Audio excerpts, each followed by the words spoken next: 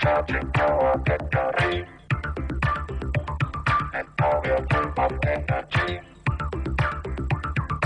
We are the robots. We are the robots. We are the robots. We are the robots.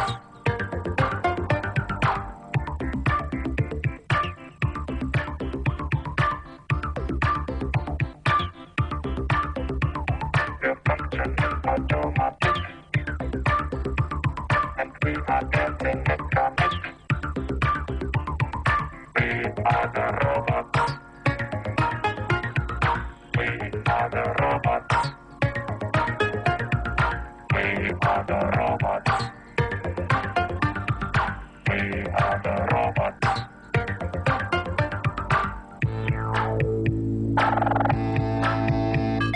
Я твой слуга, я твой работник. Я твой слуга, я твой работник.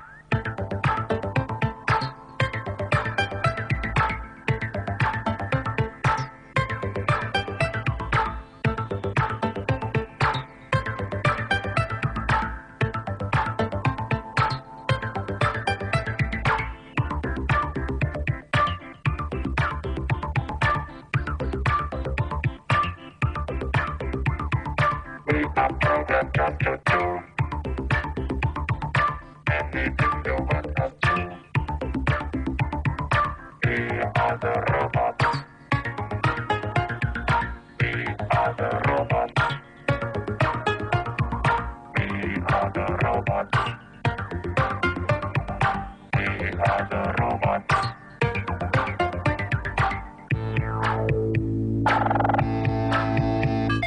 Я твой слуга, я твой работник. Я твой слуга, я твой работник.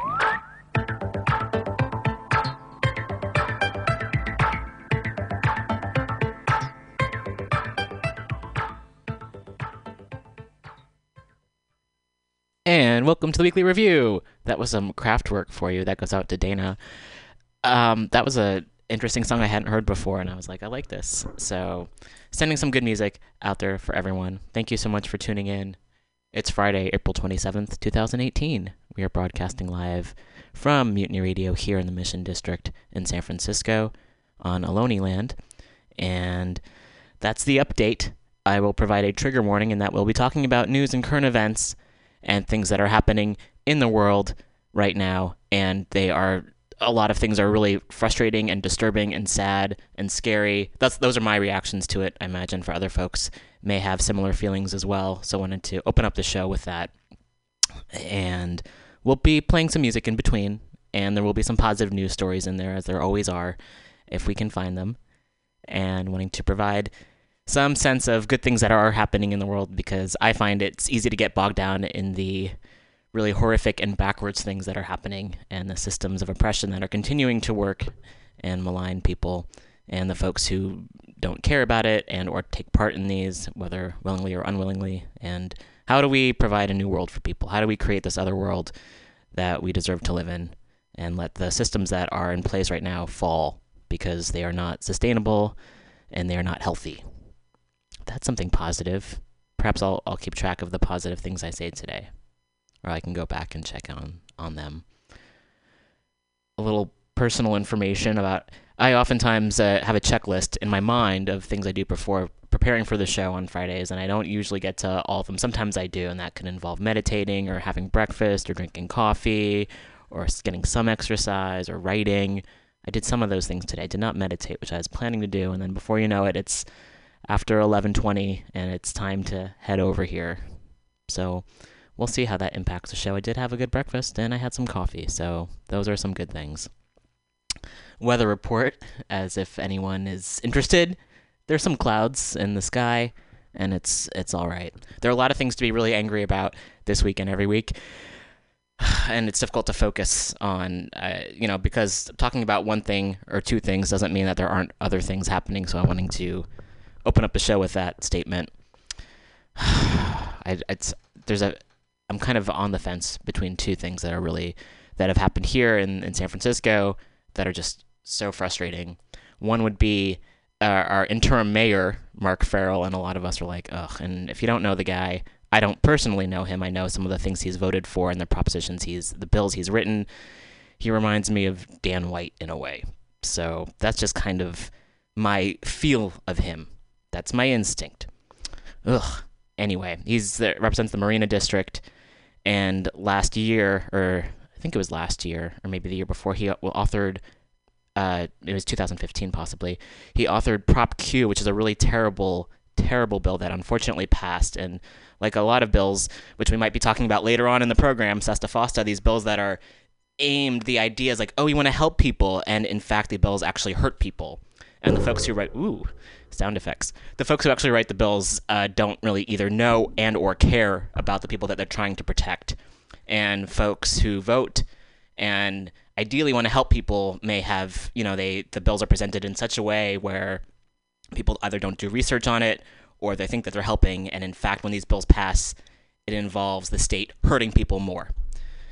And so that's what happened with Prop Q. And we'll be playing a video a little bit later on that was a response to that, and unfortunately it passed. And right now the interim mayor is working to do sweeps, homeless camp sweeps, which involves the DPW and the police taking people's possessions, taking people's tents, their medications, and the idea is just this fucking ridiculous I'm not going to be very well.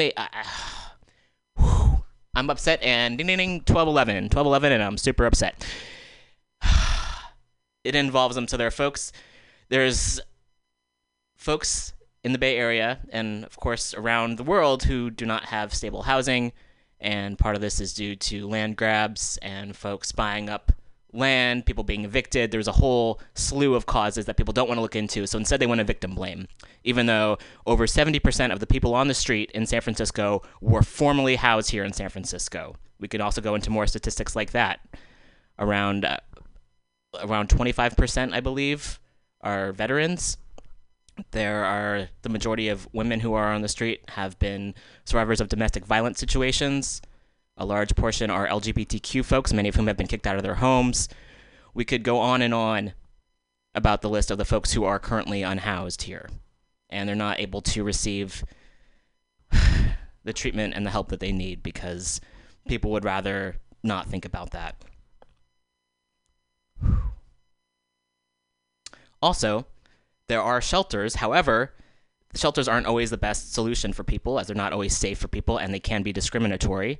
And also, the waiting list to get in a shelter in the first place is over 1,000 people long. There's also kids who are on the street. There are children who are. So the solution that this mayor thinks, and folks who support him, okay, is, out of sight, out of mind. We'll get rid of, if we kick them off the sidewalks, then the folks won't have to think about it, and it actually, of course, makes the problem worse, because if you imagine someone comes to your house and just takes your things, we're going to help you. We're just going to take your things. We're going to make life harder for you. And that's what happens. And that's also the question that when the Super Bowl was here a few years ago, Mayor Lee ordered sweeps because they wanted to make the city look like a city that it's not. We don't want to frighten the tourists. However, they have people doing security with fucking guns and military fatigues on. Those people scare me more than folks living on the street personally. That's my opinion. I've been harmed by law enforcement. I haven't ever been harmed by someone who is unhoused. That's my experience. So they're saying, "Oh, move along. We'll move along." And the question brought in by many folks, including folks who work at the Coalition on Homelessness, which is a great organization, who actually work with people to find out what they need, was move along to where? What's your solution? You can't just say, oh, we're going to just shooing people away doesn't solve anything. It makes things worse. I would imagine it's similar to the idea of incarceration, where this idea of like, oh, someone does something wrong, we'll lock them away, we won't think about it, instead of actually rehabilitation or stopping the problems from happening in the first place. If it is a problem, because we all know many folks who are incarcerated don't need to be incarcerated in the first place. Ooh, more sound effects. I don't need a drum kit here, I just can move the microphone stand around for extra edit effect. So that was one thing which is incredibly frustrating when it's especially in a city that has so many resources and the companies that are here don't get taxed. So there's a lot of income coming into the city. There are millionaires, probably billionaires living here. I'm not friends with them. I don't know. There's funds. So we have the resources to do it. People just choose not to. So that's frustrating thing number one. Frustrating thing, and of course, the list goes on and on. I'm going to start off with the two things so I don't totally get so angry that I don't know what I do. But getting things out, talking them out at least is a step in the right direction. Airing out one's grievances, right? Every day, air out the grievances. Number two, it started off with a really awesome thing. And at the main library, the San Francisco Public Library, there's an awesome exhibition. It's the Degenerates Antifa Art exhibition. It's fucking incredible. I know some of the folks who are involved in curating it and the folks who have donated art to it. It's fucking beautiful. And as a trans person, as someone who aligns with a lot of the political feelings, I don't know if I should say ideology necessarily, but someone who really agrees with it, it feels so, and also with trans identity, it's so fucking validating. And I was explaining this to someone the other day. Imagine like not really having a space for oneself. And there's a tiny little space that can be carved out for you where you don't feel welcome or seen or witnessed in a lot of places. And suddenly there's a small place. And this is like a room in the library. It's on the third floor, I believe. It's in the James Hormel Center. I think it's the third floor. And you kind of have to go find it. It's not like you just walk right into it. And to have this space there it's like the LGBTQ reading room, and they have an art exhibition around, and it's just, again, so powerful, meaningful, important, empowering. It's great. Everyone should go see it. Go see it. It's great.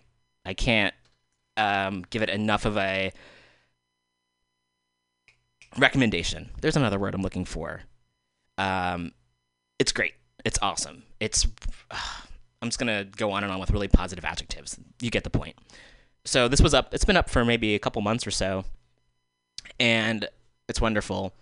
And some TERFs found out about it, or trolls, and they started leaving really negative reviews on the San Francisco Public Library Facebook page, and as well as alluding to some really dangerous TERF-ish rhetoric, which is fucking horrible and horrific and misogynist and transmisogynist and violent and oppressive. It's just really bad.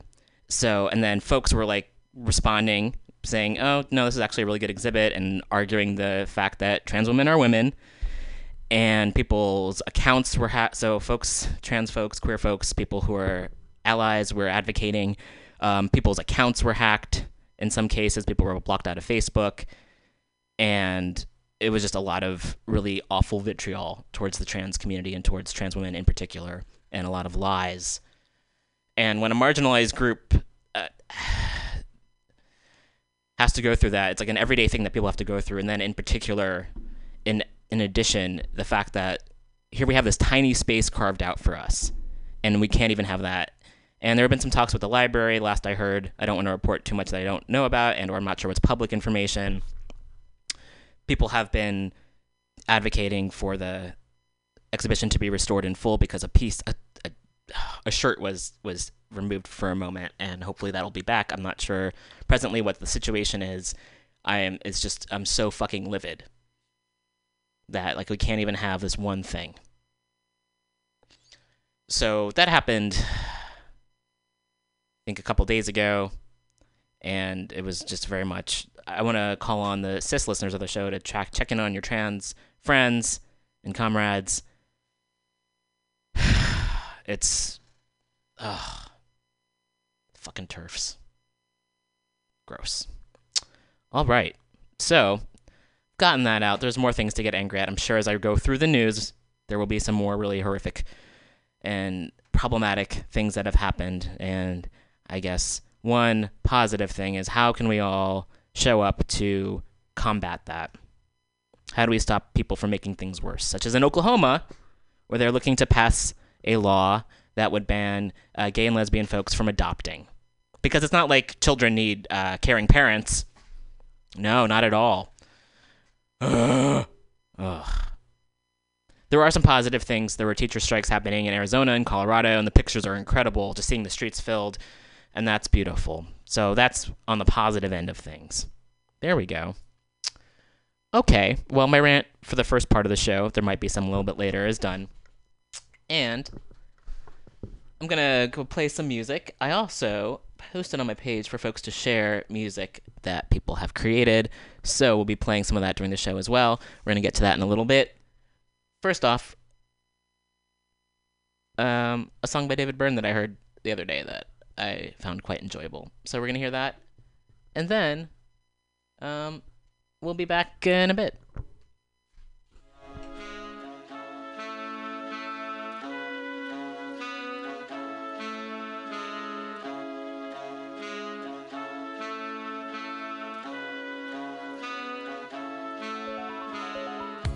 Well, wish I was a camera.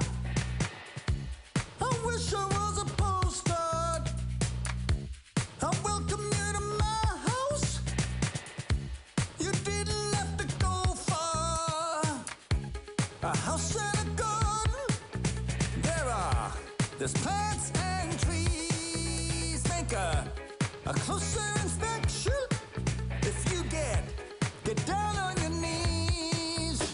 Now everybody's coming to my house, and I'm never gonna be alone. And everybody's coming to my house, and I'm never gonna go back home. I'm pointing and describing, and I can be your guide. The skin is just a road map. The view is very nice. Imagine looking at a picture. Imagine driving in a car. Imagine rolling down the window. Imagine opening the door.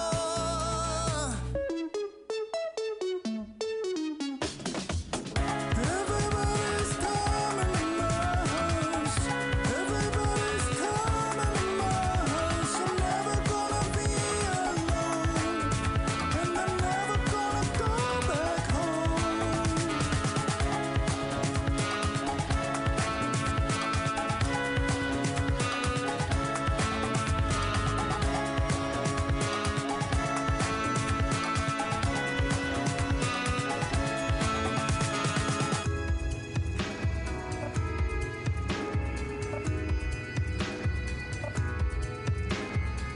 We're only tourists in this life.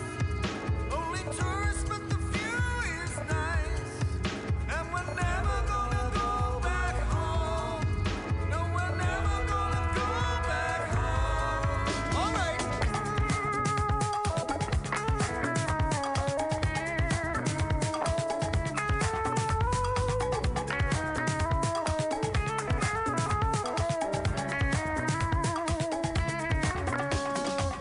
We're only tourists in this life. Only tourists, but the view is nice. Now everybody's coming to my house, and I'm never gonna be alone. And everybody's coming to my house, and I'm never gonna go back home. Everybody's coming to my house. Everybody's coming to my house. I'm never gonna be alone, and I'm never gonna go back home.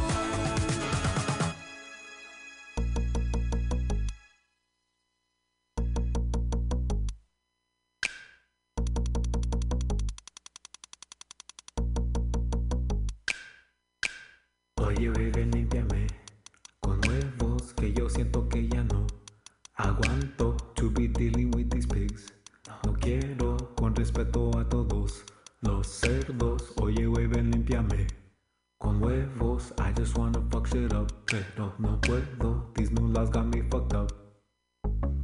This is work, this isn't fun. I was gonna go out looking for daddies. I'm just gonna wait till they come to me. I was gonna go out to approach some daddies. I'm just gonna wait till they approach me. Daddy, pay me. Daddy, pay me. Daddy, pay me. Oye, bebé, límpiame con huevos que yo siento que ya no aguanto these pigs. No quiero con respeto a todos los cerdos. Oye, bebé, límpiame con huevos. I just wanna fuck shit up, pero no puedo. These new laws got me fucked up. This is work, this isn't fun. I was gonna go out looking for daddies, but I'm just gonna wait till they come to me. I was gonna go out to approach some daddies, but I'm just gonna wait till they approach me. Daddy, pay me. Daddy, pay me. Daddy, pay me. Pay up, son. All right, and welcome back to the Weekly Review. That was a song by El Primo Inocente, and you can find that on Poe's Bandcamp page, Inopogu, and that's INOPOGU.bandcamp.com, and that's called Con Huevos Puto, with the A as with an at the @ sign. Yeah, so if you type in that, you can find it, and there's a lot of amazing music on that page. Cool. Okay, moving along, we're gonna play some clips here, as mentioned before when we were talking videos from the Coalition on Homelessness in terms of the response to Prop Q. This was a response that they had, so I'm gonna play that. And it's homeless women tell the truth about Prop Q. I'm living in a tent. I'm living in a tent. I am living on the streets. I'm homeless. I am homeless. I am homeless, and I'm not homeless by choice. The billionaires backing Prop Q want to take... I'm just going to interrupt just to read the visuals that they have here. There are over this is from a couple years ago. Actually, this is from October 2016. There are over 2,000 homeless women in San Francisco and only 300 shelter beds for women. Take the tents of homeless women away without giving them any real housing. Prop Q will make me less safe. Prop Q will land me on a cold, hard concrete. Prop Q increases the chance of sexual assault for homeless women. It will increase my chance of being sexually assaulted, of being raped. Of being raped. Politicians are risking my safety. Are risking me for their own political gain. Vote no on Prop Q. Vote no on Prop Q. Vote no on Prop Q.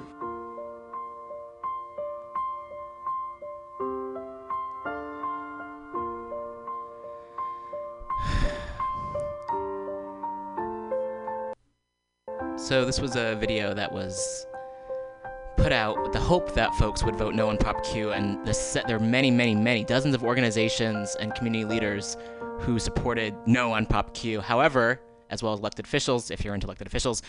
However, it unfortunately passed. And right now in San Francisco, the interim mayor is the person who wrote the bill. Yikes! This is not good. This is not good for anybody. So thank you to the folks on Coalition on Homelessness for sharing this information. And even though this is from a couple years ago and folks did unfortunately pass this awful, awful bill, it's still important to recognize that the people in positions of power who often say that they're going to help people often do the opposite. And that's going to lead us to the next to Sesta Fosta, which we've been talking about on the program for the past few weeks. And here's a video that I saw very recently, and wanted to just to provide this as well as another perspective, as well as how these awful bills are harming people.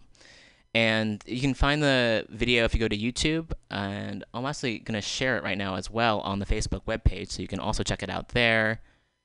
And if you go to our Facebook webpage, we are at facebook.com/weeklyrev.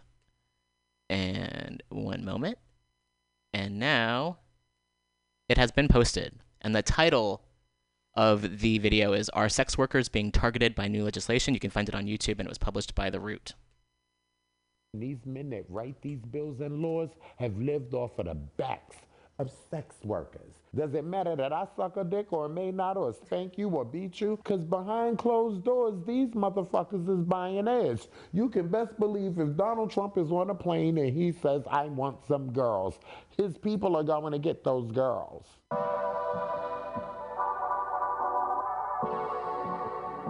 I define sex work as work.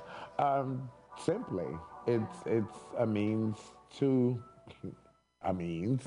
It's my survival. It's other people's survival. It's the oldest profession in the world. Mainly trans women work for non-for-profits. Non-for-profits don't pay anything. Sex work does.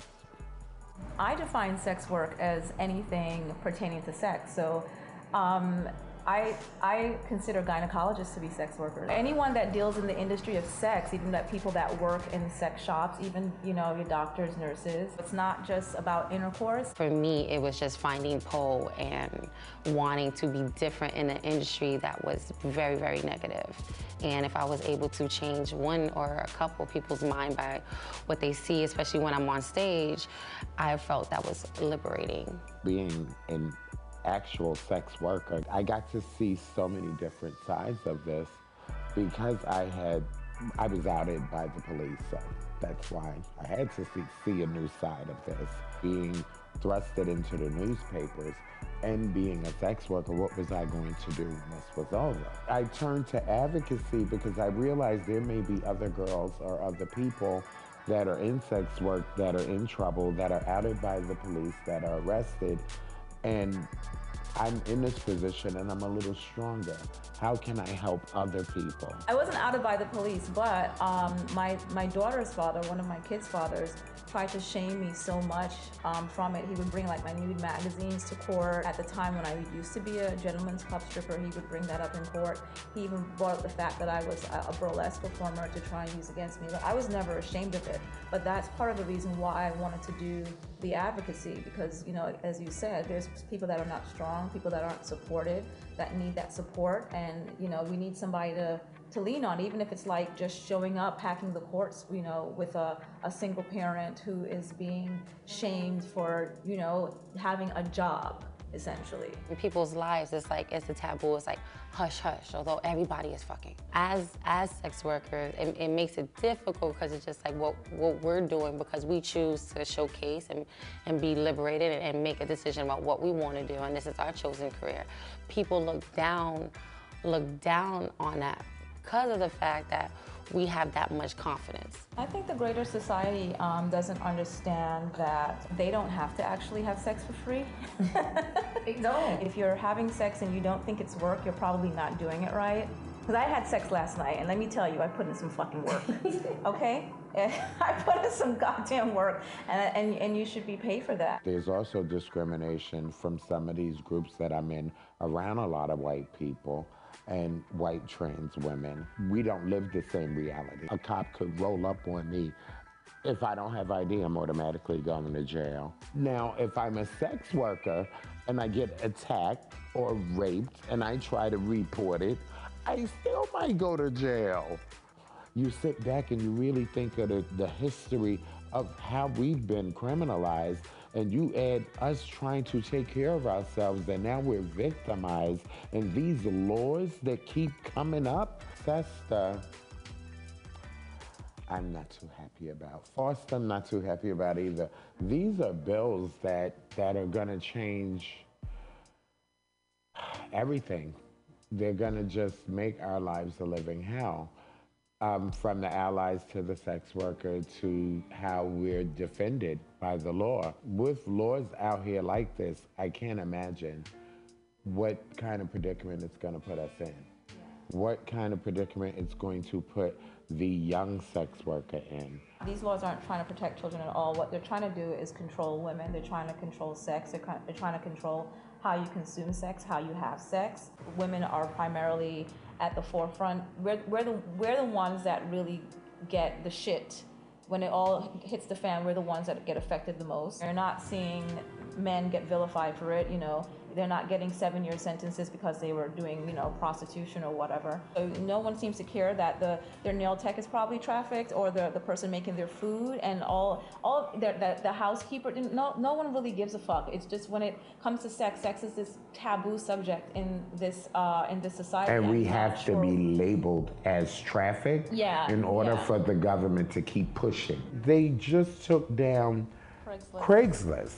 Yeah. That's not going to solve trafficking. That's not going to solve the fucking problem. But look where this is going. So Craigslist has like a personal ad that's for free, and some people have used it. By taking away these social media platforms to be able to post an ad or promote yourself, you're actually forcing people into an area or situation that is beyond dangerous, because you're breaking a chance for them to be able to screen or view someone as they would like to as a consumer. As a sex worker, you should have the right to screen your demographic, who you're dealing with, opposed to being into street work where you don't know what situation you're walking into. I'm sure you guys are aware of that. There was a recent New York City stripper strike, and part of the reason why... Yeah, I wrote a piece about it. Giselle and Panama are the two ladies that started the strike when it comes to women of color, and how we don't have that don't have many rights, and if we do speak up or stand up for ourselves, we either fired or suspended or blacklisted. They mentioned the lack of professionalism when it comes to working together between the management and owners, not holding themselves accountable to being professional. It trickles down to the co-workers battling each other, and that was a major issue when it came to the strike. And these men, most men, they leave with their penises, and they decide to hire the girls that they want to sleep with. Yeah, so there's like, this idea that if the darker you are, that you're not worth a certain amount of money, you're not worth a certain amount of respect, you're not presented with certain opportunities, and that goes for any industry, right? Because that's all over. It happens everywhere, and it doesn't end in the sex industry. And people often think that because you're selling sex, it's easy money, and no matter what you look like, you can make money. And it's like, no, actually, no, it's not true. And even if you're not dark skinned, you're black, and if you don't fit into certain kinds of, Western beauty norms, you just can't charge a certain amount of money. You can try, but you're gonna need other money to fall back on. Otherwise, you're just gonna end up in the red. I want the future of sex work to not be conflated with trafficking. I want the separation. I want to be there to be a distinct separation from the trafficking narrative. And I want people to stop being amazed that we can suck dick and clean houses and be and have advanced degrees or not, or just be skilled in other areas. Everyone's against us, nobody understands us, but they really wish that they can be us. And now we are against us because we're being forced into this pattern. We're being forced into these areas of having to pit each other against each other. As a sex worker, I feel strong and empowered. As a sex worker ally, I would like to see the government really do something positive. Back up your shit. If you're gonna do this, we need thousands and hundreds of thousands, millions. We need money. We need money, and we need it now. Thanks for watching The Root.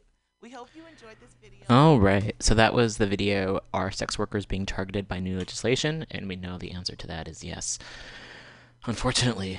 So folks can check out the video on YouTube as well as on the Facebook Weekly Review page. Coming up next, we're going to hear some audio going back. We'll be jumping around a little bit, talking about what may seem like different issues, but everything is connected in terms of state violence and how the state discriminates against people and puts people against each other and causes a lot of harm when they pass legislation that's under the guise of helping people and ends up hurting people, especially the most marginalized folks. So this is playing the audio from a video that was posted, PNNKEXU Roofless Radio, and it's called Sweep. And it's also on YouTube. Yeah, the feral mayor is saying that he's going to come out here on Division Street and do more sweeps. What do you have to say to that? I think it's really fucked up. I think it's not proving that he's a good mayor, you know what I'm saying? If anything, he's going to push people away. Like, the last mayor said he was going to get almost everybody who was homeless off the streets, and he didn't even do what he said he was going to do. And then now we got a new mayor who's just, instead of dealing with it, just sweep us away. You know what I'm saying? That doesn't change the amount of homeless people or that there is homeless people. Thank you. It just makes it worse. And now, from my understanding, is that you can actually go to jail for it. Yeah. Like, that's crazy. So it's illegal to be homeless? Like, I don't get that. Yeah. Like I understand it. Like if there's needles laying all around and there's like, I mean it's kind of trashed out right now just because I moved in here just now. But No, but I mean I keep my area clean, but I can understand that like people want to be able to walk on the sidewalk. Right. People who don't want to have to bring their children around needles and things like that. I get that. And I'm totally for that. Like But you guys are really But like yeah, we cleaned do our up, best to man. keep our Yeah. best, and we don't break into cars. We don't allow nobody to break into cars. Yep. We don't allow anybody to steal from people. Right. We don't allow people to harass people who are walking by. None of those things. So like, I don't get that. Like, like. And when DPW, I don't know if you've experienced them taking stuff. I've had them take like 3 tents already, and everything I own just recently. Matter of fact, and it's like, what do you say? Like, I mean. They're supposed to bag it and tag it. That's the law. Yeah. So they're supposed to take your stuff and put it in a bag with your name on it or something like to deal with you. You know what I'm saying? Yeah. And then you can go to their where they work and Get you can them get it stuff, back. right? But they don't do that. Yeah. They just throw all your shit in the fucking trash and then like, what do you do? Like, luckily the last time they did that, one of the workers felt my pain and was like, you know what? I'll give you your shit back. You know what I'm saying? And like. That was cool. So you gave me like half of my shit back, though. Wow. And what they chose, they wanted to give back, not like what I wanted, right? And so it's like, what the fuck? But, the law says bag it and tag it, and also the law says that they can't like arrest you or do any of that shit to you if they have a place for you to go. Yeah. They don't have places for us to go. No, they don't. You know what I'm saying? Thank you. The navigational center. For somebody like me, I've been in prison. Yeah. I've spent most of my life locked up, and now like. I don't do shit anymore. I haven't been arrested in 3 years. Right I on. haven't been back to prison in 8 years. Right on. Like, I do everything. Last night I almost went to jail because 2 people got in a fist fight. And somebody dropped their phone. The car was about to run over it. So I had grabbed it and I was holding it looking for, waiting for somebody to say, hey, my phone's missing. But nobody did. And then the dude had called the cops on the guy who beat his ass. Right. And so they come. And so, how I got picked out of any amount of people over here, but I did. And they cuffed me, and I'm on probation until September 6th. Wow. First time since I was like 9 years old, I'll be off paperwork, completely off paperwork. And so like I worked really hard for it. It's not like I'm not getting caught committing crime. I'm just not committing crime at all. And so to go from like a life of crime to not even committing a crime and then having cops harass me. So they found the phone, and so automatically they're about to arrest me for robbing this dude of his phone. Luckily, I know the dude, and the dude's like, no, he wasn't trying to steal my phone. If anything, he was trying to pick it up from me. But I still sat on the ground in the freezing cold with the cuffs on for like 2 hours. So do you, as a person who's, obviously trying to walk the red road of recovery and, do it, be about it, have you already tried to get housing? I've tried to get housing, but the first thing they want to put me is in the navigational center. And that's too much like being in prison to me. You know what I'm saying? It's going to be like, I'm back in prison again. I can't do that. I'm going to start doing prison behavior. I feel you. And No, I feel you. I'm done. I fucked any chances of getting a home off. Like, I got SSI growing up in New York. I can get SSI out here. The only reason I haven't tried is because up until now, like, I was committing crime, doing drugs and selling drugs, and like, I didn't want to use that money to do that. No, I feel you, man. You're trying to do the right thing. Then if they catch me doing that, then I lose my money forever, and then I have no chances. No, I feel you. And I just want to say honor and love from Poor Magazine. We get it. We're poor people. We've been there, done that. So much love. Keep it up. We'll be here tomorrow.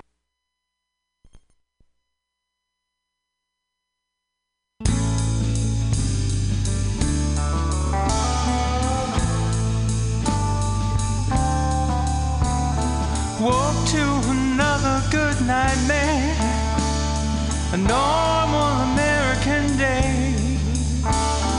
Newspapers filled with the names of those killed, blood money, liberty paid. In the harbor a lady stands weeping, her fire eternally burns. Will she stop crying if we stop denying a lesson that should have been learned?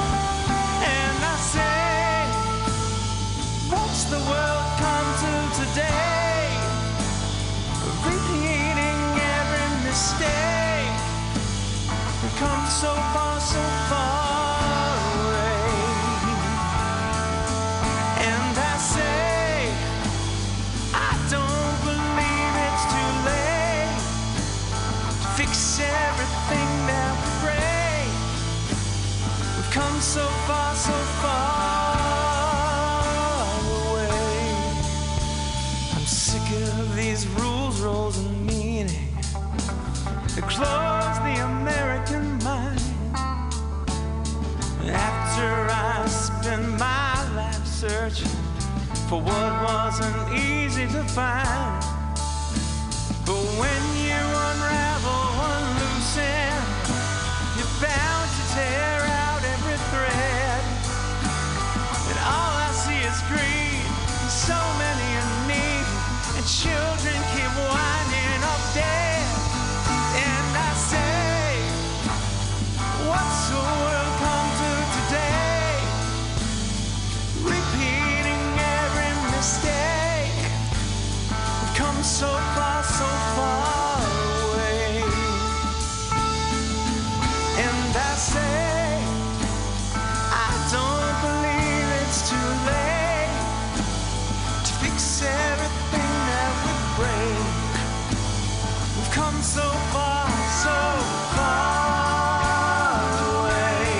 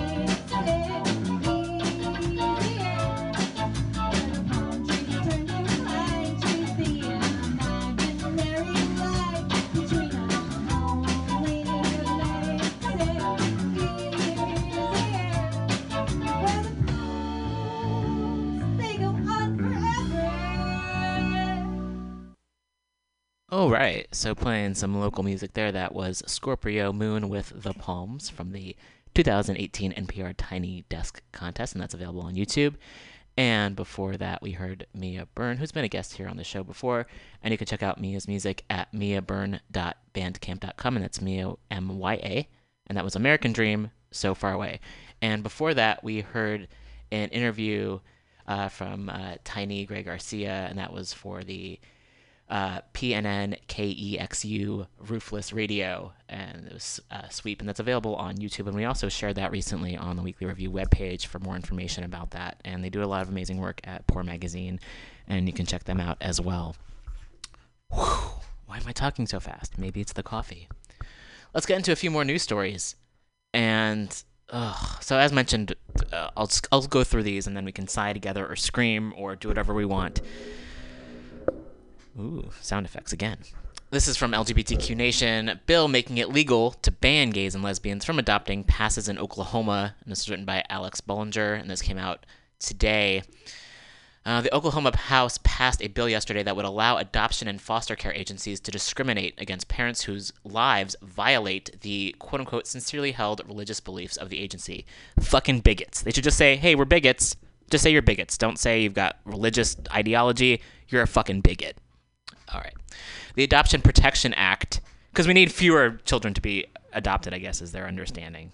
Fucking gross. Fucking gross. All right, so it's called the Adoption Protection Act, and it passed the GOP-controlled House in a 60-26 vote. A similar bill has already passed the Oklahoma Senate. Supporters of the bill are fucking assholes. No, sorry, I misread that. Supporters of the bill stress that the state's foster care system is overloaded. Okay, if it's over... All right. While most people would think this is an argument in favor of maximizing the number of available parents to take children in, supporters say that religious agencies will take their ball and go home instead of placing kids in decent homes that violate the agency's sincerely held religious beliefs. Opponents said that the bill would allow discrimination based on anti-LGBTQ hatred, and also, I'm just going to interject, how about all the kids who are LGBTQ? So where are they going to go? Are you going to place them with folks who are homophobic and transphobic? That's what's going to happen if they get placed at all? Fucking terrible. Opponents said the bill would allow discrimination based on anti-LGBTQ hatred. The bill is discriminatory, harmful to youth, and completely unnecessary, said Troy Stevenson, executive director of Freedom Oklahoma. We will continue to fight against it becoming law. We will fight it in the court of public opinion, and we will fight it in court if necessary. During the opening prayer, why is there a fucking prayer in the Oklahoma? Why is there... I need a punch card for every time I get upset, and maybe when I get upset 12 times in the show, I win a massage or a boxing gym membership where I can just wail on a punching bag. Okay. During the opening prayer, because we live in backwards land where nothing makes fucking sense, during the opening prayer in the Oklahoma House yesterday, Father Brian Schieber seemed to push for the passage of the bill. I wonder what he's up to. Let's investigate this motherfucker. Touch the hearts of our lawmaker. I'm not going to quote him because he sounds like a fucking bigot asshole. And then the governor who's, I forget. I forget. I think there's throughout the history of the show, I've gotten angry at governors of various states, including our own California for Jerry Brown for deciding, we'll send folks to quote unquote guard the fucking border, which is imaginary, but whatever makes you happy, buddy. Gross. The governor in Oklahoma is pretty fucking reprehensible as well, and that's Mary Fallin, Fallin. She's expected to sign the bill, which would make it the only anti-LGBTQ state law passed in 2018. Let's make that not happen. For folks with contacts in Oklahoma, gross. Fucking so gross. South Dakota, Michigan, Alabama, and Texas already have similar legislation. That's great. That's just fucking disturbing and gross. That's nasty. We are going to, let's see. All right, we'll do something on the flip side of something positive. And the positive news on this show is pretty much when something that's bad stops happening or is prevented from happening. And here's something It's from CNN Politics. I know it's mainstream. However, they're reporting on this, so there we go. Indiana abortion law signed by Mike Pence ruled unconstitutional. So there's always that. There's always the idea that if you put something in writing that's fucked up and wrong, it will be ruled unconstitutional. I don't necessarily believe in a lot of the laws that are, I mean, who gets to make the laws, who writes them, it's all fucked up. And at the same time, if we can at least stop these terrible laws from being in place, that's a positive thing because people take them seriously. It ends up really devastating people's lives. This was written by Claire Foran, and it came out last Friday, April 20th. A federal appeals court has ruled that an Indiana abortion law signed by fucking fuckface. I'm usually a little bit more advance with the name calling, or maybe I try not to do name calling. However, when you're passing bills that harm people's lives and or writing bills that harm people's lives, I can't help but just swear and curse because the exasperation, and it's based in fear and anger and frustration and knowing that life is already difficult enough as is. And when people in positions of power pass laws that harm people, marginalized communities and folks, I mean, especially over people's bodies, like, are you fucking kidding me? But this is a happy story, so let's finish up the happy story. Let me get through the first paragraph at least. So Pence, when he signed it into law when he was the state's governor, and they're saying that's unconstitutional. The legislation signed by Pence in March 2016 imposed restrictions on a woman's ability. I'm going to correct them on a person's ability to seek an abortion because not just women have abortions. Excuse me, including in cases where the child would be born with a disability. It seems ableist. All right. Moving along. Let's see if I can get through it one full paragraph without commentary. I can't guarantee, but that's okay. It's the open show. I can say what I'd like. The 7th U.S. Circuit of Court of Appeals issued its ruling on the law Thursday. Judge William Bauer wrote in it the decision that provisions in the law that bar people, see, I've got to keep on fucking correcting this article, that people from seeking abortions in certain cases clearly violate what he described as well-established Supreme Court precedent and therefore unconstitutional. The ruling upholds an earlier federal court decision. Pence was tapped to be then presidential. All right, we know what he does now. Oh, yeah, when he signed the bill, House Enrolled Act 1337, Indiana already had some of the most restrictive abortion laws in the nation. HEA 1337 will ensure the dignified final treatment and, I can't even read it because it's so fucking gross. And the language that they're using is final. Ew. I can't read. All right. And then they quoted the CEO of Planned Parenthood of Indiana and Kentucky because there was comments made years ago of how before same-sex marriage, if you want to call it that, was made legal around, even though not everyone was able to do it, around the United States, it was still, even before that, even in certain states where it was legal, it was still easier for folks to get married to a same-sex partner. I don't believe in same-sex. How do we create language that is hope folks get where I'm coming from. All right. For the sake of the argument, it was easier for folks to get gay married than it is for folks to access abortion in this country, and this was from years ago. So that's something that a lot of folks don't really think about, is that how difficult it can be to get reproductive health care in this country, or having to drive really far away. And even if you go to a place, there might be people protesting outside, and or it might not be covered, and or so many other problems, and that's something else that's like only made worse by this administration and the folks involved with this administration. All right, so the CEO of the Planned Parenthood of Indiana and Kentucky, because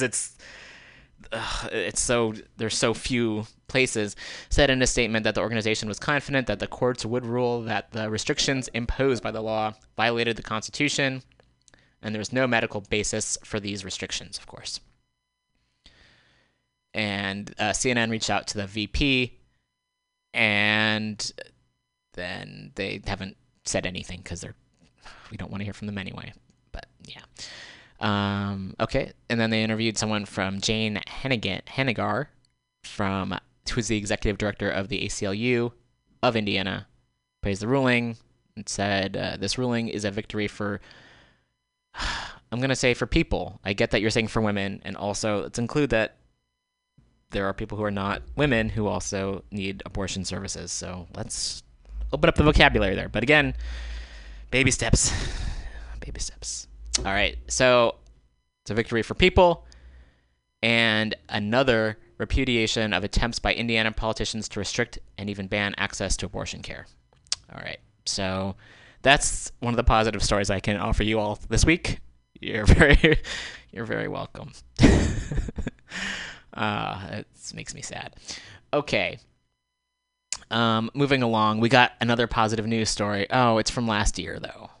That's okay. I'll read the headline at least. This is from May of 2017. Tennessee makes community college free for all adults.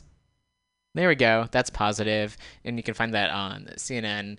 You know how things go online. People share an article, and then I myself sometimes don't necessarily look into the date before I share it. I might read it over and oftentimes forget to look at the date itself. So this is from last year. However, that's pretty awesome. And of course, college should be, and education should be something that's accessible for all. So that's a happy news story headline for folks. Event plug. It's 1:02 p.m. Coming up on Sunday, April 29th, the Degenerates NorCal are setting up a music show for, I'm reading the description. Degenerates NorCal is setting up a music show for y'all because we're tired of going to see cis bands, so we're gonna book a show ourselves. Deal with it. The different bands that are playing is HIRS, Hers Collective from Philadelphia, and they are at hers.bandcamp.com, Escort from Olympia, and Escort Punks with an X.bandcamp.com, Inverts from Oakland, inverts.bandcamp.com, and the Hex from Chico, and they see you in heck.bandcamp.com. So this is a show, all trans lineup, pretty fucking rad, happening at Monument at 149th Street in San Francisco, and this is Sunday from 7 p.m. to 10 p.m. And let's see if there's more information. It's a $5 to $10 suggested donation. No one turned away for lack of funds. It's an all-ages show. Doors are at 7. Music is at 8 p.m. sharp. All over at 10 p.m. because it's a school night. Benches, they say. Thanks to all the artists at Monument who are offering up their beautiful space for this show. Please don't piss them off while you're here. Monument is wheelchair accessible. We request that attendees do not wear scents. We don't expect any shit, but the Degenerates will be present to make the show a safer, happier place for trans people. If you want an escort from Civic Center BART, DM us ahead of time. Cool. Awesome. Looking forward to that. Again, that's Sunday at 7 p.m., April 29th at Monument, which is at 149th Street. Very cool. Positive things happening. People doing good things. Great. Coming up next. Oh, speaking of the Degenerates, I'm going to read, this goes back to the Degenerates Antifa art exhibit, and I'm going to make this a little bit larger so I can read the text. Goodness. Let's see here. So this comes from the Degenerates Antifa art protest artwork by the Degenerates NorCal chapter. Tolerance is not a moral absolute. It is a peace treaty. I'm going to take the microphone out of the stand so I can read this a little bit better. Jonathan Zunger wrote these words in the weeks leading up to the first Women's March in 2017. In the same article, he suggested that the limits of tolerance could best be illustrated by a degenerate standing defiantly and without aggression, pride bat in hand. Throughout this exhibit, you will see artifacts of that defiance, some more visceral or confrontational than others, but all with the same message. Transgender people exist, and we are a part of society's peace treaty, but we are also counting the bodies.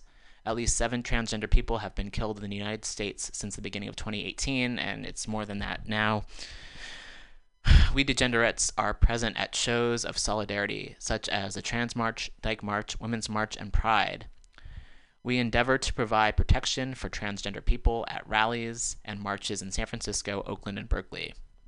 We show up in opposition to people who seek to harm the transgender community, people like Milo Yiannopoulos, whose track record of outing transgender students and doxing immigrants inspired a contingent of Degenerates to protest his fateful visit to UC Berkeley in February 2017. It was in the wake of the confrontation at UC Berkeley that shields were identified as weapons by the Berkeley Police Department and banned from all subsequent protests in the city. These guidelines have been adopted throughout the rest of the Bay Area. To us, the shields and everything else in this exhibit are still a type of armor, sometimes symbolic, sometimes practical, always declaring, "We are here, we are queer, and we still live unafraid and visible." And we will live unafraid and visible. The Degenerates of Northern California are an art and advocacy club of trans and queer members who aim to support and uplift our community. We attempt to fill unfilled needs as best we can until more permanent and funded organizations can be built for them. In addition to protest art, our work currently includes radical visibility, interpersonal support, LGBTQIA self-defense training, practical community protection, and connecting people to resources. So folks can like the Degenerates on Facebook and find more information there as well. And there's another piece I'm going to read in a little bit as soon as I find it. Today was one of those days. Oh, here we go. And this was about one of the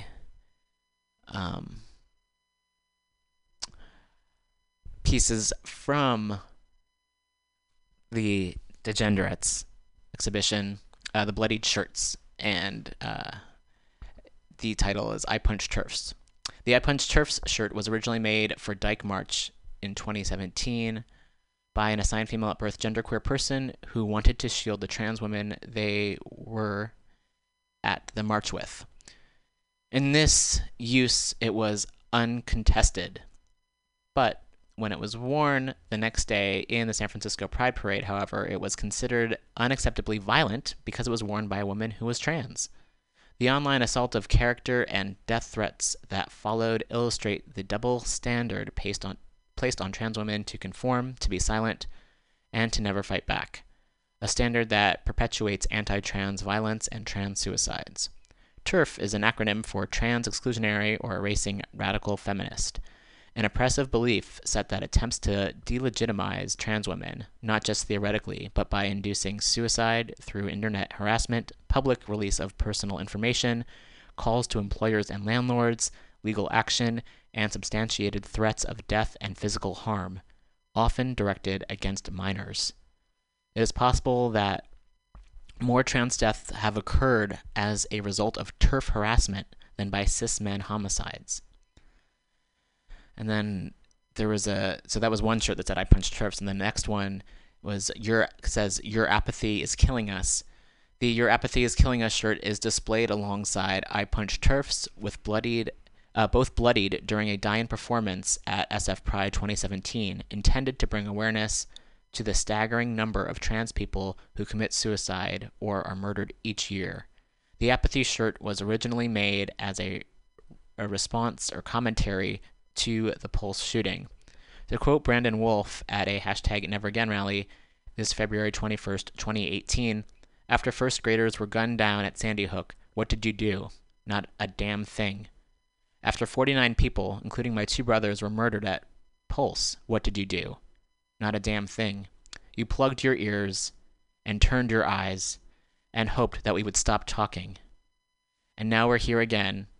And what did you do yesterday when given the chance to do something about it? Not a damn thing.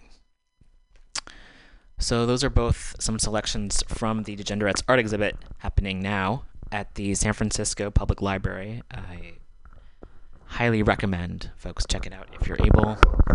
And thanks to all the Degenerates and the folks there making that happen. All right. I think it's time for some more music. And we'll get to that now.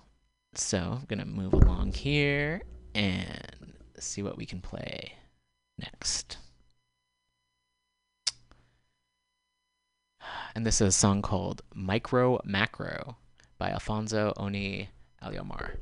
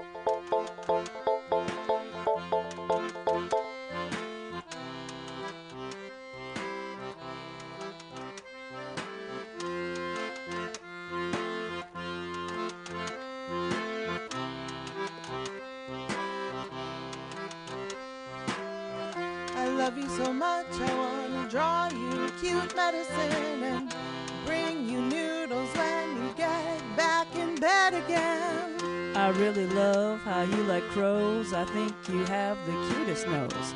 When you dance, I like to watch you. Let me help you shave your crotch. I love how you hold out your arm for me when we walk down a hill and be like totally wow when we see a bald eagle. You are so kind and so fair. You'd even take on a double dare. When my dog died, you were there. It's like breathing to care for you.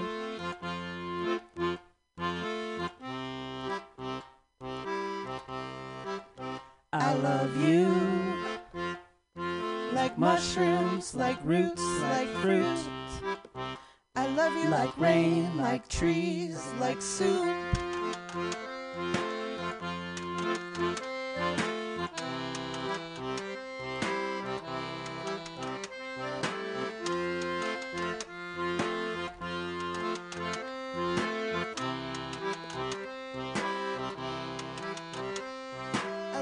When you talk about the fucked up police state and put captions on our porno while I lay in bed and masturbate. When you stand with your hands upon your hips, a smooth shade of red upon your lips. I love you so much, I wanna kiss your soft belly and bury my face in your armpit when you tell me that it's smelly. I love that you're a matriarch and also a gatriarch and out to smash the patriarchy. I love how you catalyst creativeness and shine your light on queer collective genius. You get so happy when it rains. I love how your hand meets the curve of your cane. I love you. Like mushrooms, like roots, like fruit. I love you like rain, like trees, like soup.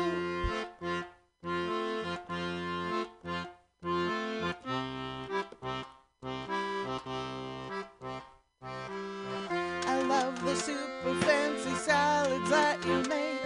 I love it when you know that you need to take a break. I love how the stuff you say makes me think. I love how your lips meet the glass when you take a drink. I love you squishy, gooey, cozy, fuzzy, lovey, sweet and savory, like parsley, sage, rosemary, and thyme. See what's become of me. You gift me pints of ladybugs. I heart the songs of double hug. I brew you coffee in a mug. I think of you when I give it a tug. I love you like warmth and touch and home. I love you like broth made from the bone. I love the softness of your smile. I think I'll stick around a while. I love you in 50-point all caps bold-faced of your favorite font. You give me everything I could ever need, want, and more. It's you that I adore.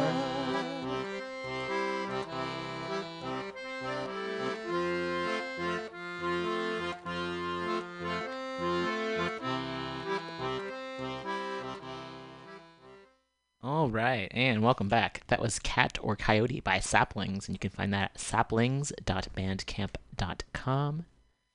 And before that, we heard Micro Macro.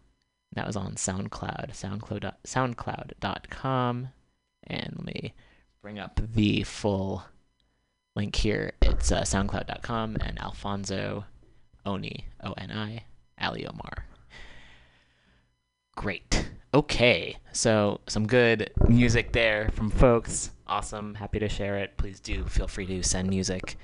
I'm happy to play it. And we're also, speaking of music here, we rent spaces here at Mutiny Radio. Saturday nights, if you're interested in doing a show here, music, comedy, spoken word, political, anything you'd like, feel free to contact us. If you go to mutinyradio.fm and contact Pam, the station director, we can talk about renting the space. You get a live broadcast, you have a saved MP3, you can have folks come in. It's a great space. Also, there are slots available if you'd like to host a show of your own. You get 2 hours a week to do anything you'd like. involves a very quick training. You pay monthly dues, and then you get a podcast. Now all the equipment's here. It's pretty awesome. I highly recommend it. Been doing it now for quite a while, and we're looking for more folks to speak their truth. So if that's of interest to you, please do get in touch with us here. If you'd like to support the station, please come by. There's a lot of shows here. There's shows here every day of the week. You can donate while you're here. You can donate online to MutinyRadio.fm. If you'd like to help the weekly review, there's a Patreon up. We, thankfully, in the last couple months are able to now fully cover the cost of rental fees, which I really appreciate. If you'd like to donate anything in addition, I would also really appreciate it. You can do so at patreon.com/weeklyrev. $1 a month and more would be greatly appreciated. So thank you so much. And thank you for all the listeners. We had a lot of folks listening in the past few months, and we're really grateful for folks for listening in. If you like it, please tell a friend. We're also available on iTunes. We'll be on Stitcher at some point. That's my goal. One of the goals. We have a lot of goals, so that's pretty great. Cool. So we'll do a not so great story, and then we'll do a positive story. How's that? Or at least something that might make you feel good. The first one, it's like medicine, and medicine actually helps you in this. I don't think the story helps us. It's more just like, maybe it helps us in that the kind of know your enemy, which we all know Betsy DeVos is not a friend of the people. This is from actually the articles from last year. And I think it's still important just to speak of, though, when she rescinded 72 guidance documents outlining rights for disabled students. And I think it's really crucial to talk about that as well. There's a lot of folks who are marginalized in our society, and this current administration and a lot of administrations have done harm to folks. And there's enough resources for everyone, yet the folks in positions of power want to hoard resources and or make things more difficult. And that's exactly what's happening here. So I also just wanting to speak to that and send a lot of love and solidarity to all the folks out there advocating for rights for all, especially folks who are being harmed by discrimination against folks with disabilities and the disabilities in education. I'm running out of patience and words here, but just wanting to send a lot of love and solidarity to the folks out there advocating. Okay, on to a more positive story. It's a kind of historical thing, which I read from time to time here on the show. It's like, oh, I didn't know that. And I think for a lot of us, regardless of where and or how we were educated, we don't get the full picture. We have a very heterosexualized, heteronormative version of what happened and whitewashed version of what happened, and patriarchy. Like, it's like all the things that we don't like in terms of our who's in control, and the stories that we hear, and the history, the versions of history we hear is very can be very disturbing, and we don't hear about a lot of other folks. So I'm gonna kind of twist that a little bit since we have the option to do so. And this is from the website lesbiannews.com, which I didn't know existed. However, it does, which is great. And this is Anne Bonny and Mary Read, Queer Pirates of the Seas. And you can find this again at lesbiannews.com. A long time ago, two of the more famous pirates were women, Anne Bonny and Mary Read, and both of them were actually more ruthless than their male counterparts. Ideas for anyone? Cool. Though both of them had their share of male lovers, the two sailed together in the same ship and were good friends. And though there are no historical records to support this, a number of people surmise that the two could have also been lovers, and not just as a form of shipping. Anne Bonny and Mary Read, historical pirates. The background of both women are too long to recount here, but their histories had a number of similarities. Anne was born in Ireland, while Mary was from England. Both were illegitimate children and were at times dressed as boys to fool other people. Okay, we'll leave that there. Anne married a would-be pirate named James Bonny, who later began to inform the government about pirate activities. Because of this, she left him for a pirate captain named John Calico Jack Rackham, and served as his lover and part of his crew. When Mary grew up, she disguised herself as male while serving as a sailor and a soldier. It was while Mary was serving on a merchant ship in the West Indies when Anne's pirate ship chanced upon them. Mary was forcibly recruited into Anne's crew. In order to dissuade Anne from seducing her, Mary had to bare her breasts in order to avoid Rackham's jealousy. You could say that this was the start of a beautiful friendship between two women pirates. This is just fascinating, and I get that there's a lot. Folks, please do call in if you have comments or questions about this and or anything else. Our number is 415-550-0511. Both women had their share of adventures, making a name for themselves among the pirates. However, their mark in history was cemented during their capture by a government ship. Rackham's crew were mostly passed out after a night on drinking on the ship, and that's why when the enemy captain called for their surrender after an initial struggle, Rackham agreed to it. However, Anne and Mary resisted the call and urged the pirates to fight. According to legend, Mary told off the pirates on board, saying, "If there's a man among ye, ye'll come up and fight like the man ye are to be." Okay. Later on, during their imprisonment, Anne told Rackham that if you had fought like a man, you need not have been hanged like a dog. Okay, interesting. As noted above, both women were never outright described in historical documents as queers or lesbians. However, the historian Susan Baker noted a possible lesbian relationship because of their love and care for each other. Likewise, Richter Norton, a literary and cultural history writer, noted that evidence of their homosexuality is not so clear-cut as we might wish, and at most they were bisexual, so lesbian is not strictly accurate.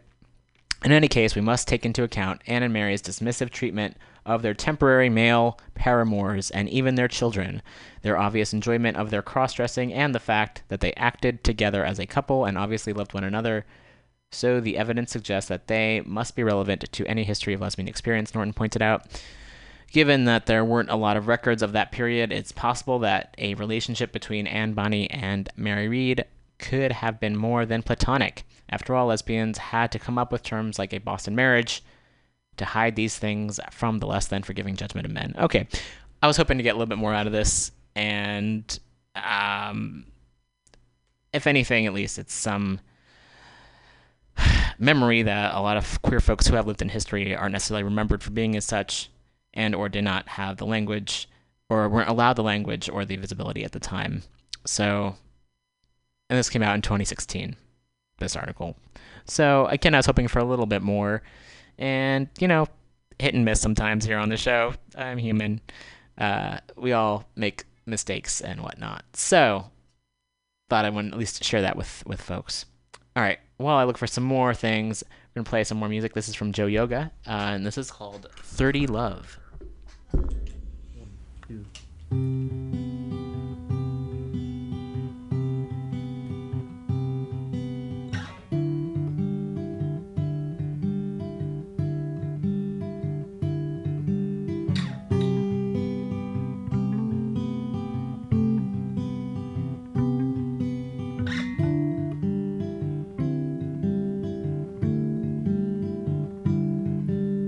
Write it so I can read it, but just messy enough, alright. The old scaffold is good at looking out, it will hide us all night. A bus pulls in, a bus pulls out. You push me in and pull me out.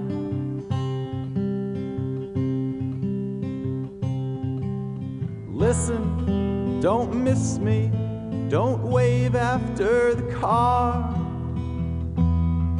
Just kiss me with everything you are. I will burn this box of things when I make it over the bridge. 'Cause this is how it is and it has to be cool.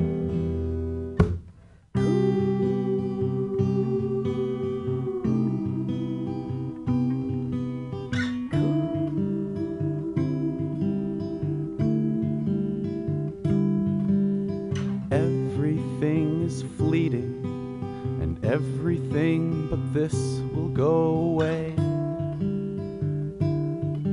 'Cause life is only sight and smell and taste, and fill in the blank page. A bus pulls in, a bus pulls out. push me in and pull me out.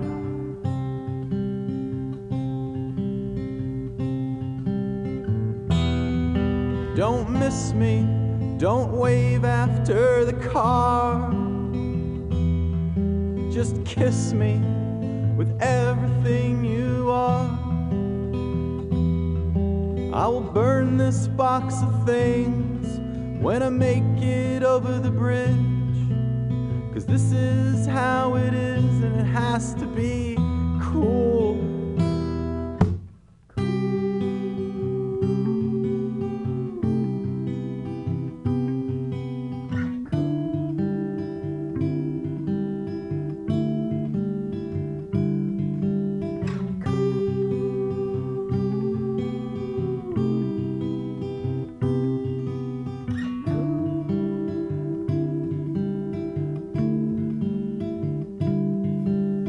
2 days, 12 states.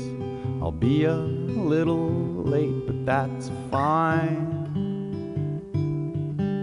'Cause life is only wait and smoke and rain and keeping your story straight.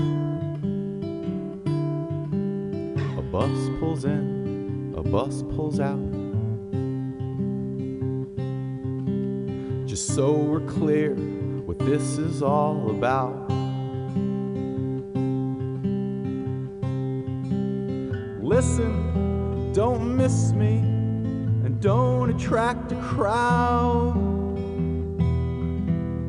Find a set of ears to keep to the ground.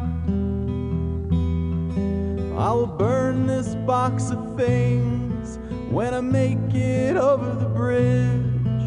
'Cause this is how it is and it has to be cool.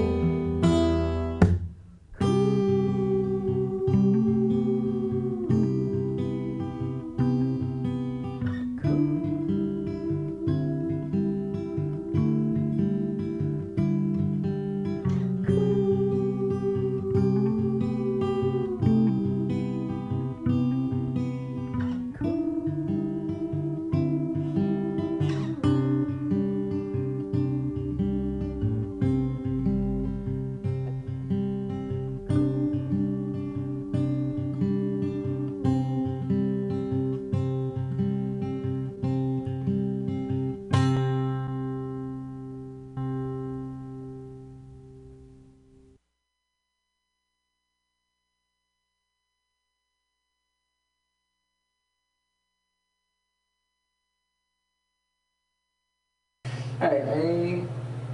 1, 2, 3, 4.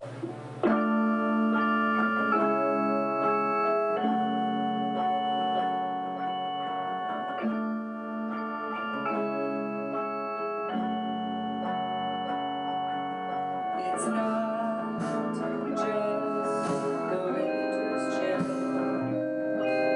that makes me feel so ill. Gray clouds fill up the sky, and everything there starts to die. It's when the fall wants to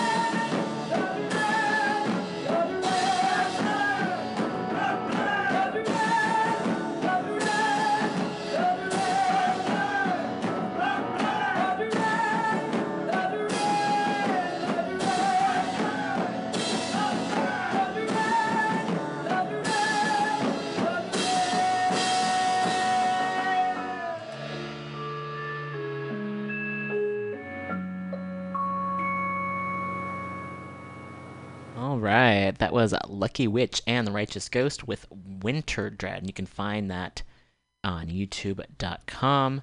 Before that was 30 Love by Joe Yoga, and you can find that at joeyoga.bandcamp.com. Running low on time, as per usual. There's so much to get to, and we never quite get to everything. A few more brief headlines, and we'll see what we can do. Also, coming up next at 2 p.m. here at Mutiny Radio is Women's Magazine with Global Val, and Global Val will be joined by Mark Leno, who is running for mayor here in San Francisco, followed by the Common Thread Collective, and there's also comedy here at the station every Friday night starting around 6 p.m. There's the, I think, open mic around 6, and then there's the showcase at 8 p.m., if I'm correct. There's a lot of other shows here throughout the week, so please do check out Mutiny Radio. Tune in anytime. There's always stuff going on here, and if you'd like a show of your own, please do check out mutinyradio.fm. Big story. I didn't quite get this earlier. Korean leaders plan an end to war and complete denuclearization. The joint statement Friday from the border truce village of Panmunjom concluded a historic one-day bilateral summit aimed at achieving peace between the two adversarial nations for the first time in more than 60 years. The meeting of the Korean leaders was the first in more than a decade, and South Korean President Moon Jae-in and his North Korean counterpart Kim Jong-un seek to establish a permanent and solid peace on the peninsula. Wow, that's pretty righteous. Yeah. So that's good news. Yes? Good? Yes? Another story on the less minor, well, it's a minor scale. Trump supporters can legally be kicked out of bars, New York City judge rules. So there's that. You can find that at Boing Boing. Also, Boing Boing report freedom of the press in decline around the world. While it should come as no surprise to anyone that follows the news or gets depressed by Twitter on a regular basis, freedom of the press as an important check against corruption and the misuse of power in a democracy is on the decline. We've been seeing it daily of late, political leaders spewing targeted hate at particular journalists or the outlets they work for, pundits calling the facts uncovered during deep dive investigative reporting lies or alternative versions of the truth, instead of trying to defend their viewpoints or confessing to their bullshit once they've been caught. Hell, Trump went so far as to call journalists quote-unquote enemies of the people. That's a term that Stalin was fond of. The assault on the media doesn't stop there either. With increasing frequency, journalists around the world are facing charges and incarceration for nothing more than doing their jobs. As insane as it is, those are the lucky ones. In some locales, being a journalist can get you killed. It's been common in recent years for reporters in Mexico to vanish or to wind up dead. Their work to bring the truth to light displeasing to drug cartels or corrupt local officials. And then there's this from Reporters Without Borders. The line separating verbal violence from physical violence is dissolving. In the Philippines, down 6 to 133rd, President Rodrigo Duterte not only constantly insults reporters, but has also warned them that they are not exempted from assassination. In India, down 2 at 138th, hate speech targeting journalists is shared and amplified on social networks, often by troll armies in Prime Minister Narendra Modi's pay. In each of these countries, at least 4 journalists were gunned down in cold blood in the space of a year. If you're interested in taking a read of how your country rates on the RSF Index of Press Freedoms, Reporters Without Borders has all the information you need. Head on over to their website, they say have a stiff drink. I say you don't have to drink. And gain a better understanding of how, in many countries, the hard-won freedoms we cherish are being pulled out from under us. Yikes. So you can find this, boingboing.net. And again, they mention Reporters Without Borders. And that's rsf.org. I haven't really checked out this website before. The analysis, RSF Index 2018, hatred of journalism threatens democracies. Oh, goodness. Okay, so there's a lot of information there. They have a list of countries, actions, how you can get involved, how you can help journalists and who they are. You can also make a donation. Oy. So there is that. Goodness gracious. Okay. Coming up next, what do we got for you? It's 1:42. We've got some time for the next show. All Also, we're not a fan of borders here. Many folks are not. And I might actually play the beginning of a partial podcast here from The Intercept that speaks with Israeli activists who are speaking out against the occupation of Gaza. So I'm going to end with that. Maybe I'll play some music afterwards. We'll see how we feel. If you want to hear the full podcast, go to theintercept.com. And this is called The Killing Fields of Gaza. And this is deconstructed with Mehdi Hassan. And we'll be back next week. And stay tuned. Israelis do not know what's happening on the ground. Israelis don't understand the situation in Gaza today. Israelis don't understand what it's like to live as a Palestinian, and they only remember there are Palestinians when there's violence. I'm Mehdi Hassan. Welcome to Deconstructed. Tahrir Mahmoud Wahba was 18. Ala Yahya al-Zamili was 17. Hussein Mohammed Madhi was 16. Muhammad Ibrahim Ayub was 15. They were all unarmed and all killed over the past few weeks by Israeli snipers using live ammunition at the Israel-Gaza border. Every week, Palestinians continue to gather there as part of their ongoing Great March of Return protests. And every week, Israeli soldiers continue to shoot, murder, and maim them in their hundreds and thousands. Today on Deconstructed, I'll speak to two brave Israeli activists who campaign to protect the human rights of Palestinians and for an end to what has become the longest military occupation of the modern era.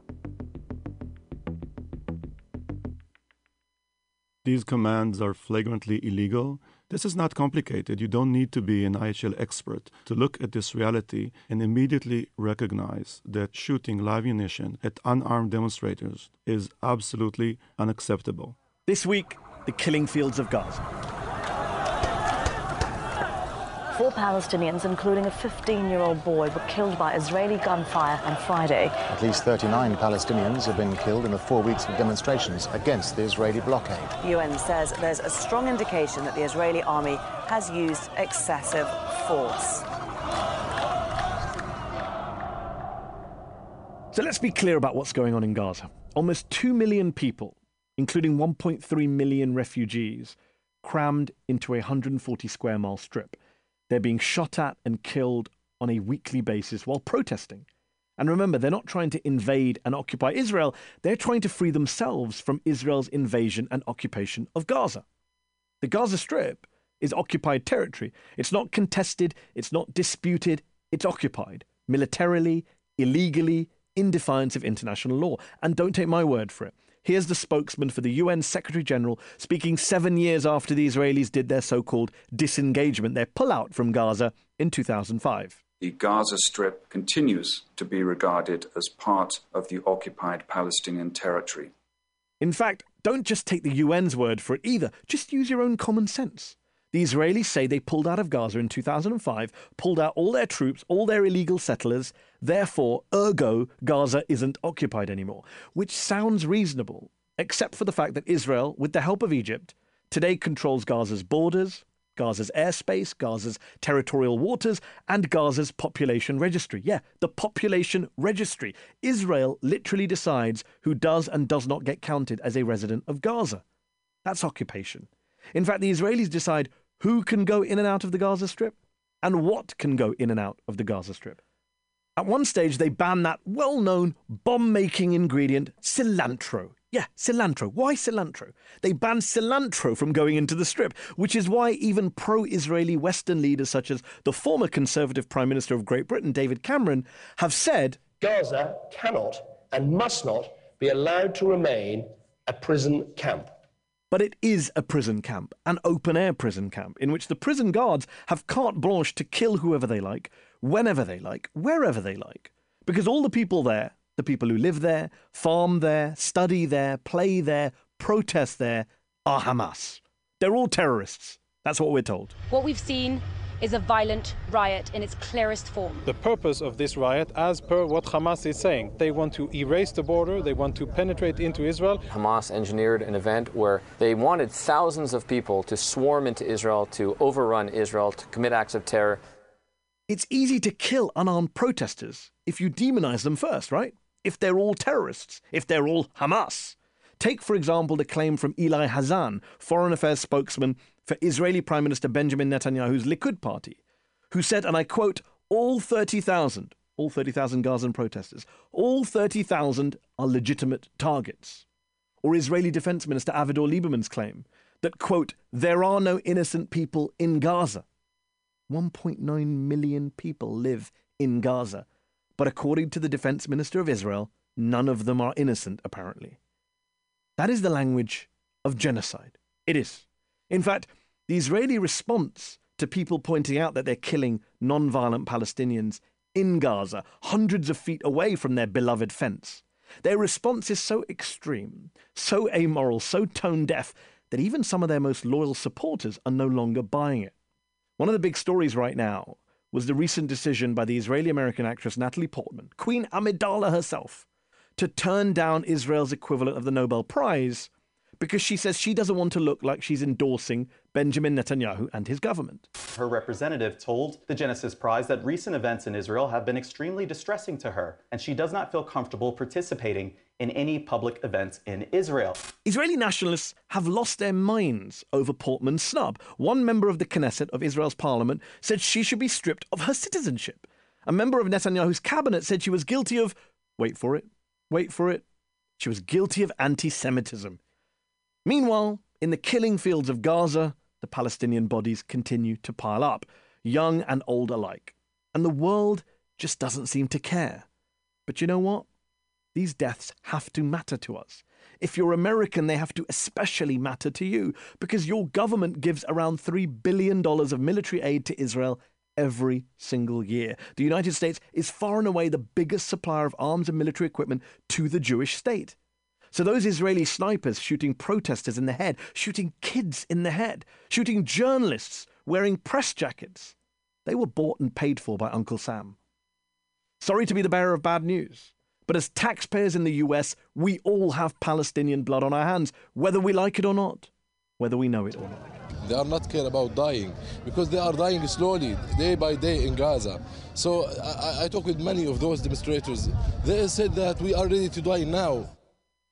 Now, the Israelis say this is all fake news. These are all lies and smears. They're all made up by the Palestinians who are anti-Semitic, by the Arab countries who are anti-Semitic, by European governments who are anti-Semitic, by the left, which is deeply anti-Semitic. The problem with this Israeli propaganda, and that's what this is, it's propaganda, is that it isn't just Palestinian human rights groups or Western human rights groups such as Amnesty or Human Rights Watch who have exposed Israeli abuses and war crimes in the occupied territories, but it's Israeli human rights groups too.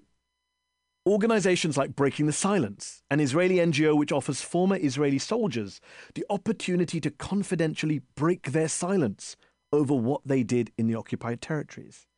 And of course the legendary B'Tselem, the Israeli Information Center for Human Rights, which has been documenting abuses against the occupied Palestinian people for nearly 30 years now. Forget for a moment what Palestinians are saying about Israeli human rights abuses.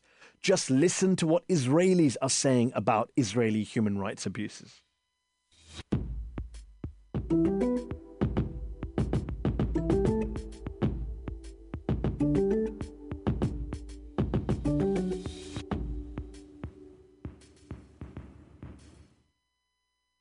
My guests today are two personal heroes of mine because they put up with abuse, hate, death threats from their fellow Israelis on a near daily basis in order to stand up for human rights, specifically for the human rights of Palestinians living under Israeli occupation.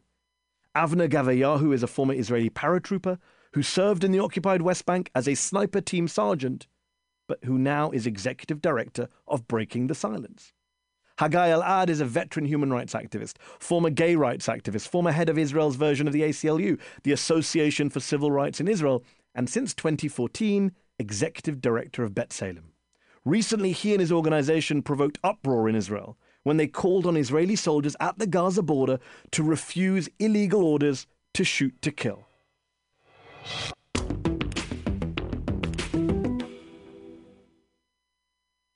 Avner Gavayahu and Haggai Elad, thank you both for joining me on Deconstructed. Haggai, can I start with you? You're the executive director of B'Tselem. Tell our listeners what B'Tselem is, what it does, why it exists. B'Tselem means in Hebrew in the image, comes from the Bible. The idea is to express something that is fundamentally universal and Jewish at the same time, that all human beings were created in the image of God. We are the Israeli Information Center for Human Rights in Occupied Territories. We've been around for almost 30 years now, documenting facts on the ground, analyzing their meaning, and advocating for an end for the occupation.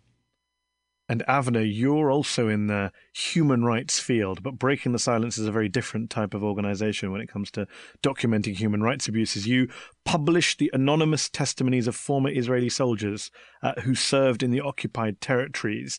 What has the response to that been like? You're a former soldier yourself. What's the response been to your testimony and the testimonies of others who have come to Breaking the Silence? Yeah, so we're definitely not a classic human rights organization in that sense. And we've been around for 13 years, over 1,000 soldiers, 1,100 soldiers who have met with us. Wow. And shared their experiences, but not only in an attempt to share, but also to change. I think that most people will disagree with our analysis of what we did and what we saw, but it's very difficult to disagree and to disregard what so many soldiers are talking about. The day-to-day routine of the occupation, barging into homes, arrests, checkpoints. I mean, that's really the bread and butter. That's the core of Breaking the Silence. We can't really not talk about Gaza first. What's going on in Gaza, what's been going on in Gaza in recent weeks, the violence at that border with Israeli soldiers shooting unarmed protesters. We've seen videos of people fleeing the border, being shot in the back, literally. The Israelis say, this is us defending our border from infiltrators, from people trying to get through with burning tires and Molotov cocktails. Haggai, how do you respond to that as someone who's right in the heart of this debate inside of Israel? These commands are flagrantly illegal. They should not have been given, and they should not be followed. This is not complicated. You don't need to be an IHL expert to look at this reality and immediately recognize that shooting live ammunition at unarmed demonstrators that are not endangering anyone is absolutely unacceptable. In the past, from what all right, so I hate to stop this now, but if you want to listen to the full podcast, you go to The Intercept, and that's the Deconstructed Podcast. Israeli activists speak out against the occupation of Gaza. Coming up next is Women's Magazine with Global Val, and Val will be speaking with Mark Leno. So please do stay tuned.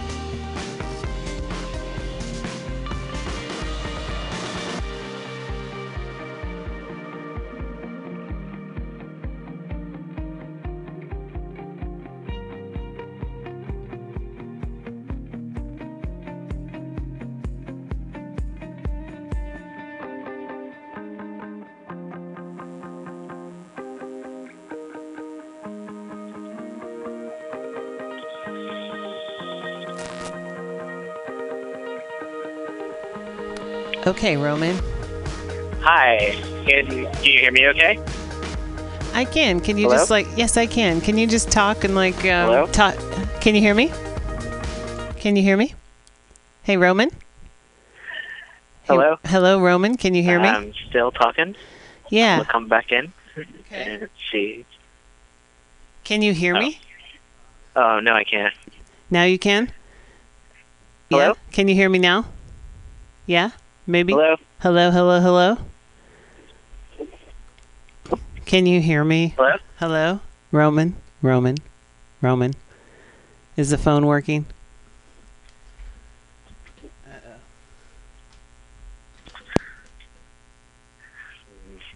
I can hear you, but you can't hear me. You can't. No. You can't hear me? I'm gonna go out Yeah, and step outside again. Let's try this again. Hello? Hello, Roman. Roman Reimer. Hello? Hello. Oh, no. I can't hear anything. You can't hear me? Can you? How about the music? Can you hear the music? I guess you wouldn't be able to tell.